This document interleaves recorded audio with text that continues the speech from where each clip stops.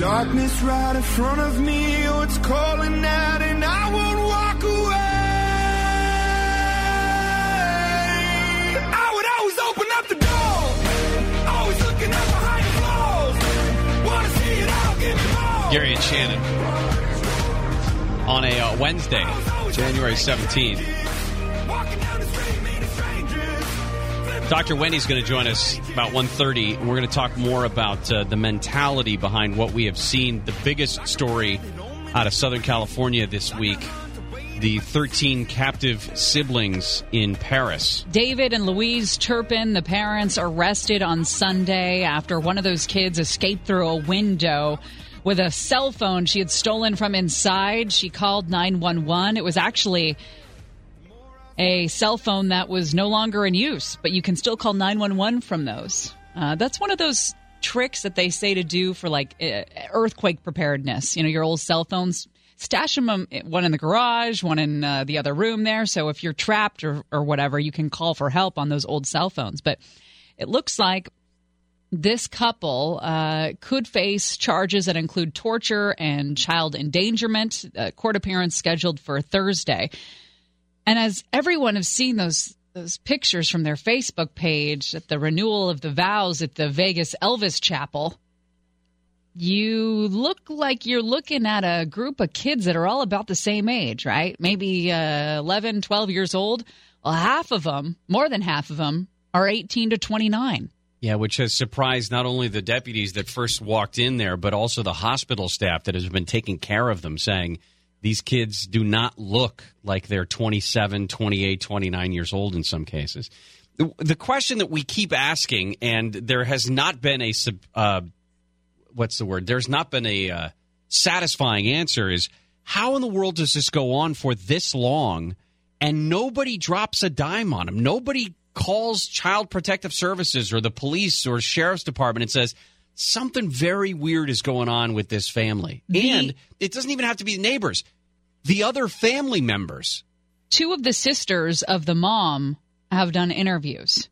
I'm going to play for you the one we didn't hear from. We'll play her creepy shower thing in just a second. But Teresa Robinette is one of mom's sisters. How's that? And she says that she doesn't understand the mentality that went into keeping your kids captive, it looks like, that they've been doing for years. I've never felt such a different mixture of emotions. Yeah. Like, I seriously am so heartbroken for my nieces and nephews, and at the same time, I can't even say the words to you that I would like to say to her. I'm so angry inside. I'm mad. I'm hurt. You know, our life wasn't perfect growing up, but she didn't live like that. And neither did David. David, I knew his parents. He was raised in a very wealthy home church. As a matter of fact, my dad was a preacher at one time when I was very little, and they weren't raised like that. You know, I don't know where it came from. I feel like it's a bad dream. She said that she made comments to Louise when she did talk to her seldom times. And she would say to her about the kids, gosh, they're so skinny. And that Louise would laugh it off. Well, David's so tall and lanky, they're going to be like him. The other aunt has a story that she tells. She says, well, she hasn't really kept in contact. I mean, she's tried to, but, you know, I haven't been able to see the kids for a very long time. I haven't spoken to them for, 19 years or something like that. She goes, well, I did live with them for a couple months when I was in college, and the guy, my sister's husband, he made me feel uncomfortable. Well, like, if I went to get in the shower, he would come in there while I was in there and watch me, and it was like a joke. He never touched me or anything, but... Did you say anything to anybody about his actions? No. I was young. I was scared. I was in Texas where I knew nobody, had no family. I was treated like one of the kids, kind of, so I had rules. I know, probably looking back, but, you know... Well, now that I'm an adult and I look back, I see things that I didn't see then. Sure. That's ridiculous. I mean, this was a guy that was looking at you in the shower. You ever had male roommates? Yes. Anybody ever jokingly just sit in the bathroom while you were taking a shower? No. No. Your face got really serious. Well, because how is that in any way a joke? I don't understand why she would have classified it that way. No. Okay, so how the mental gymnastics that these people had to go through. I'm not blaming Teresa Robinette or Elizabeth Jane Flores. I mean, the blame squarely rests on the shoulders of David and Louise Turpin. Yes. That being said, the mental gymnastics that you have to go through to convince yourself that this is okay. I mean, another example, and we pointed this out yesterday. The neighbor. No, I was going to say the parents. So Elizabeth Jane Flores says that her and Louise and Elizabeth's parents, their mom and dad, all these kids' grandparents, would fly to Southern California. They'd get all the way out here. I don't know where they came in, LAX, Ontario, doesn't matter. They'd come all the way out here and ask to see the grandkids, and David and Louise would not give them their address. How that is not... That wouldn't make you want to call the cops. Yeah, it would. No, it wouldn't. You would just think, oh, my kids don't love me anymore or something. Or, I don't think you would necessarily think of anything nefarious. I mean, families... This happens. Your family's so normal. People in families will go years without talking to each other. I mean, it happens a lot. Yeah, but it's usually because of something that goes on. It's not just thing. It's not just if mom and dad, if grandma and grandpa, I'll use that. If grandma and grandpa come all the way out to California, they're not allowed to see their kids. I actually have a friend who that happened to. Her sibling lives on the East Coast, and the mom went out there, and he didn't want anything to do with her. Different, because kids weren't involved. Yes, they were. There were grandchildren. So she wanted to go see. You don't understand. Family dynamics are so weird. People do stupid stuff. They ostracize certain people from their families. People grow up and they have these reservations about their parents, and they don't want their parents to have anything to do with their kids. And people get really weird, and they go through decades sometimes of not talking to each other, or periods of years. The neighbor is the one that I think we have a bigger problem with, because he had a front seat to what was going on in that house. And he talked to the New York Post yesterday about what he observed in this house when they lived in Murrieta. Oh, we'll talk about that when we come back, and why this is another one of those things where we keep seeing red flag after red flag, but nobody wants to say, hey, that's a red flag. Ooh, and money. Gary and Shannon will continue.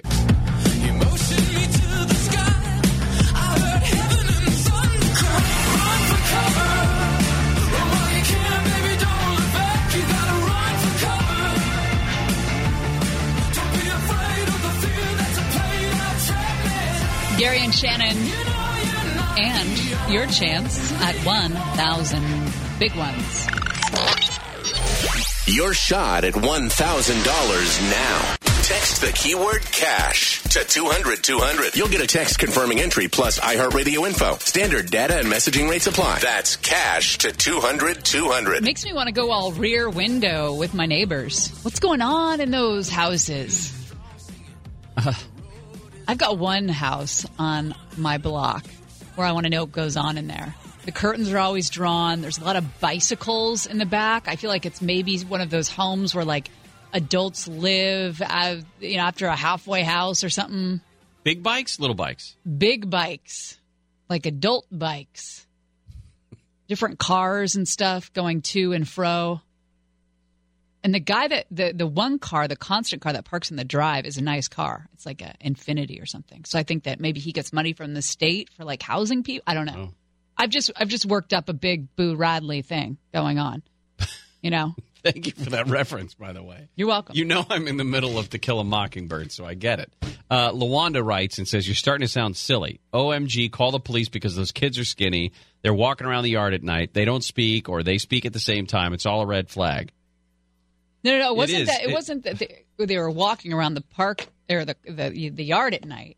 They were like marching in formation. Yeah, and that's the part, the neighbor that we were gonna explain. The neighbor says that when they were living in Marietta, they were upstairs in the house marching in formation back and forth across the house. That's weird. And not at 10 o'clock at night, like, all right, everybody in line, it's bedtime. It was like between the hours of midnight and 3 in the morning.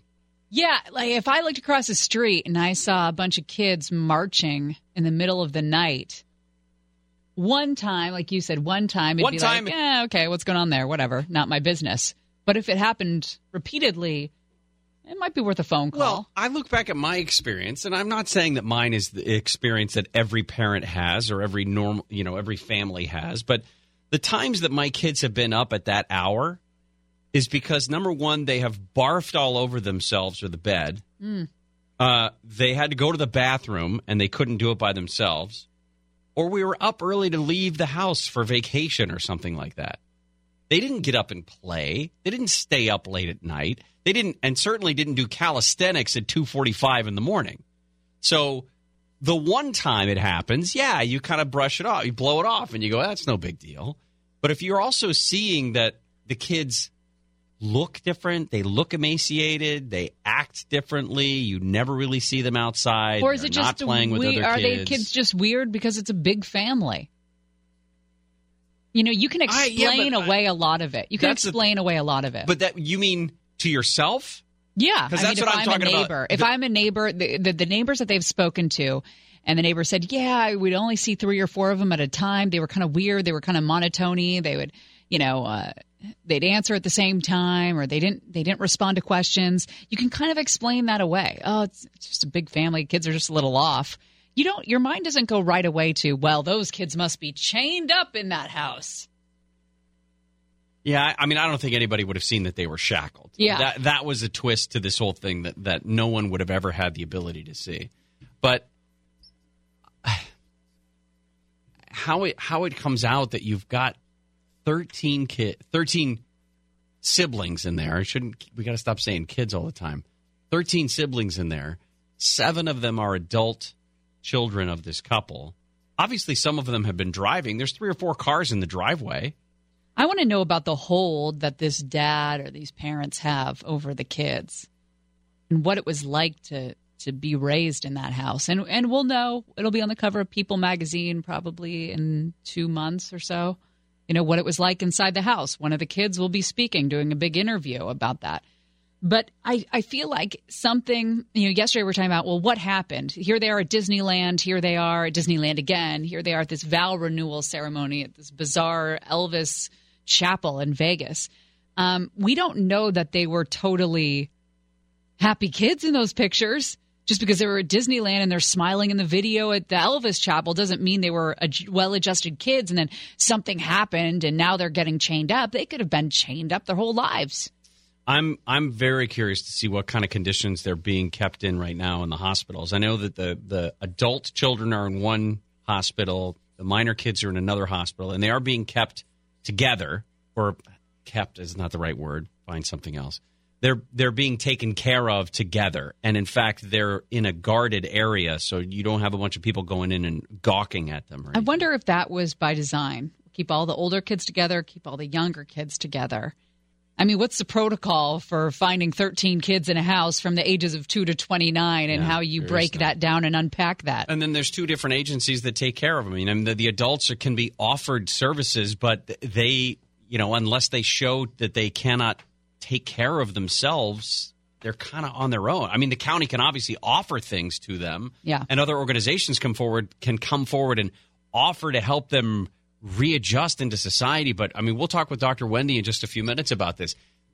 If you're 29 years old, you've grown up in this your entire life, you've got at least 29 years of deprogramming, I think, that you'd have to go through. Constant rehabilitation, whether it's physical in some cases, mental in other cases. You do not function in everyday society if you just are let go. I started reading the J.C. Dugard book. Her book that she wrote, and I couldn't finish it. I couldn't even get halfway through. She started talking about this and what a struggle it is every day to deprogram and all that. Oh, my gosh. I mean, I could even read half of the book. It was so excruciating. The 3 women from Cleveland that were in that guy's house for so long, and the 6-year-old who was the child of one of those by this guy.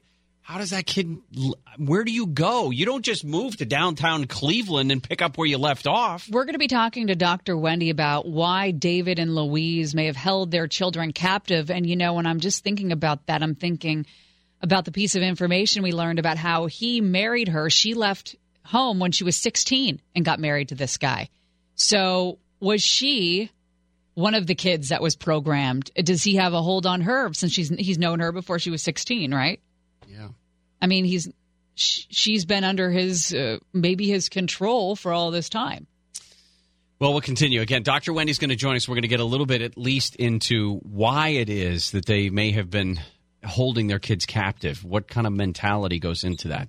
Gary and Shannon, we'll continue. The doctor is in with Dr. Wendy Walsh. This is not the music for this story. Well, the way he says it, Wendy Walsh. Who is he? I don't know. Oh, no, we've met him. He's a nice guy. This is not the story, the music to go with this story today. No, we need horror music. House of Horrors. Good Lord. Yeah.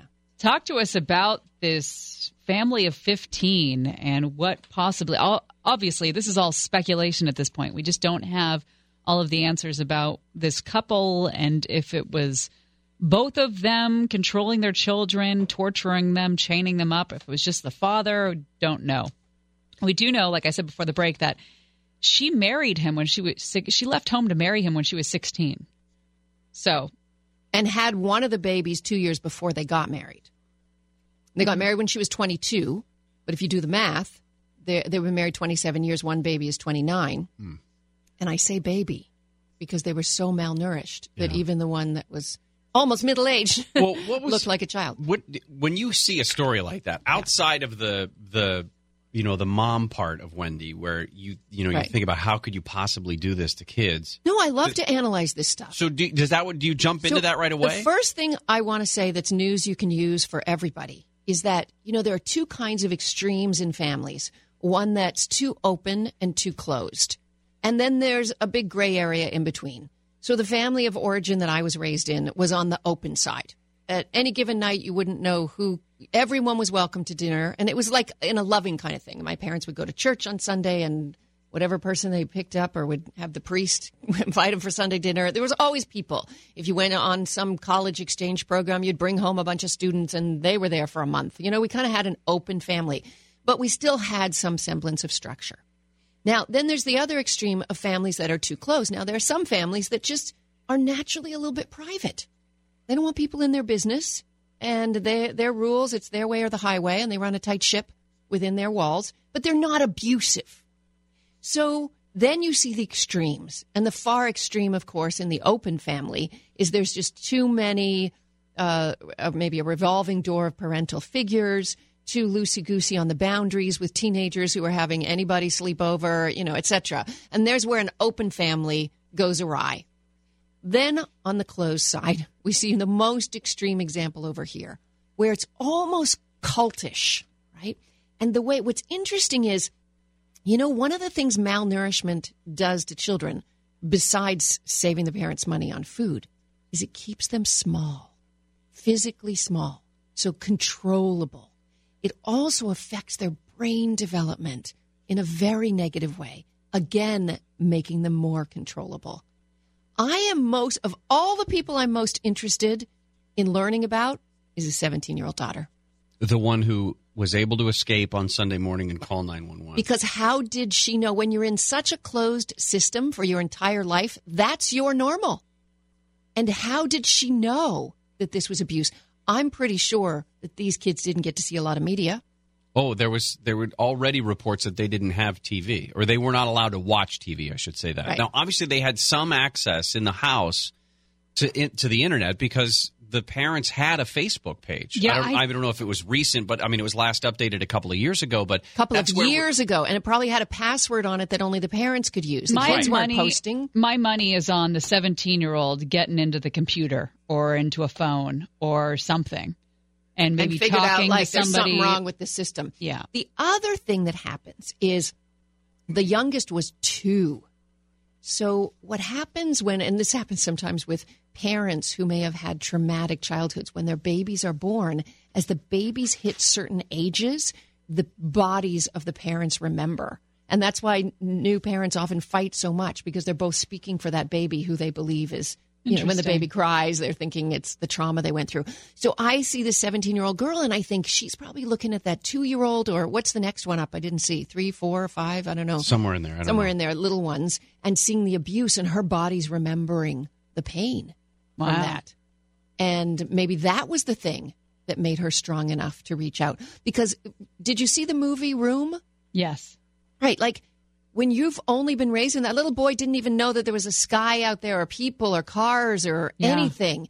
And when they've been kept this sheltered. Now, mind you, they managed to trail them all to Vegas every once in a while to redo their vows. And Disneyland. And Disney. So they have seen the world a little bit, but they obviously, to keep that large group of kids dressed identically and so compliant. That's why I think it was like a mind control thing. And also there had to have been so much physical abuse to make that happen. They had to fear in order to be compliant. Did it necessarily have to come to physical abuse, though? Or I mean, if you're training the children from the very beginning about who is the authority figure and you'll do what I say, you don't even necessarily need to beat them into submission. I mean, for lack of a better term. But. Yes, you do. Kids grow. They're like wild vines and flowers, and they sprout in all kinds of interesting ways, and they try new words and they try new stuff. And I'm not saying that the only way to shape child behavior is to beat them. You've already, we've already done the spanking thing. This degree of compliance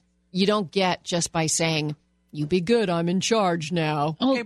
John said something yesterday I want to ask you about when we come back, because so far there has been no evidence of sexual abuse. But I was listening to John and Ken on the way home, and he was saying that, you know, you don't have to see sexual behavior to feel those urges, you know, as you're growing up. And he was wondering about the boys in the house. And, you know, we're here today that the boys were older. I mean, a couple of them in their 20s. And when boys get to be a certain age, the urges are there. And what happens to those if you're not socialized, if you are just, I don't know, in a house with all your sisters? Remember the Dugars? Yeah. Remember the older brother fondling his little sisters? I wanted to find out what your thoughts are on that when we come back. Gary Shannon will continue. Dr. Wendy has joined us. We'll continue.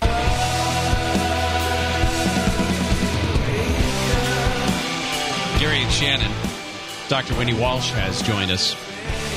We're talking about sort of a therapist's view of what we have seen out of the David and Louise Turpin case in San Bernardino County, Riverside County, where they had 13 of their kids, 7 of them adult-aged children. I don't know, that's even the right term. Yeah, I don't know for if you it, can call them just adults when they're 29 years old. That's practically middle age. I mean, anyway, just this issue of what goes on. Well, one question I had was we played some of the sound from Louise's sisters, who for a long time had been shut out of her life and had begged, in one case, said that they had begged to talk to some of their kids to meet their nieces and nephews and were not allowed to.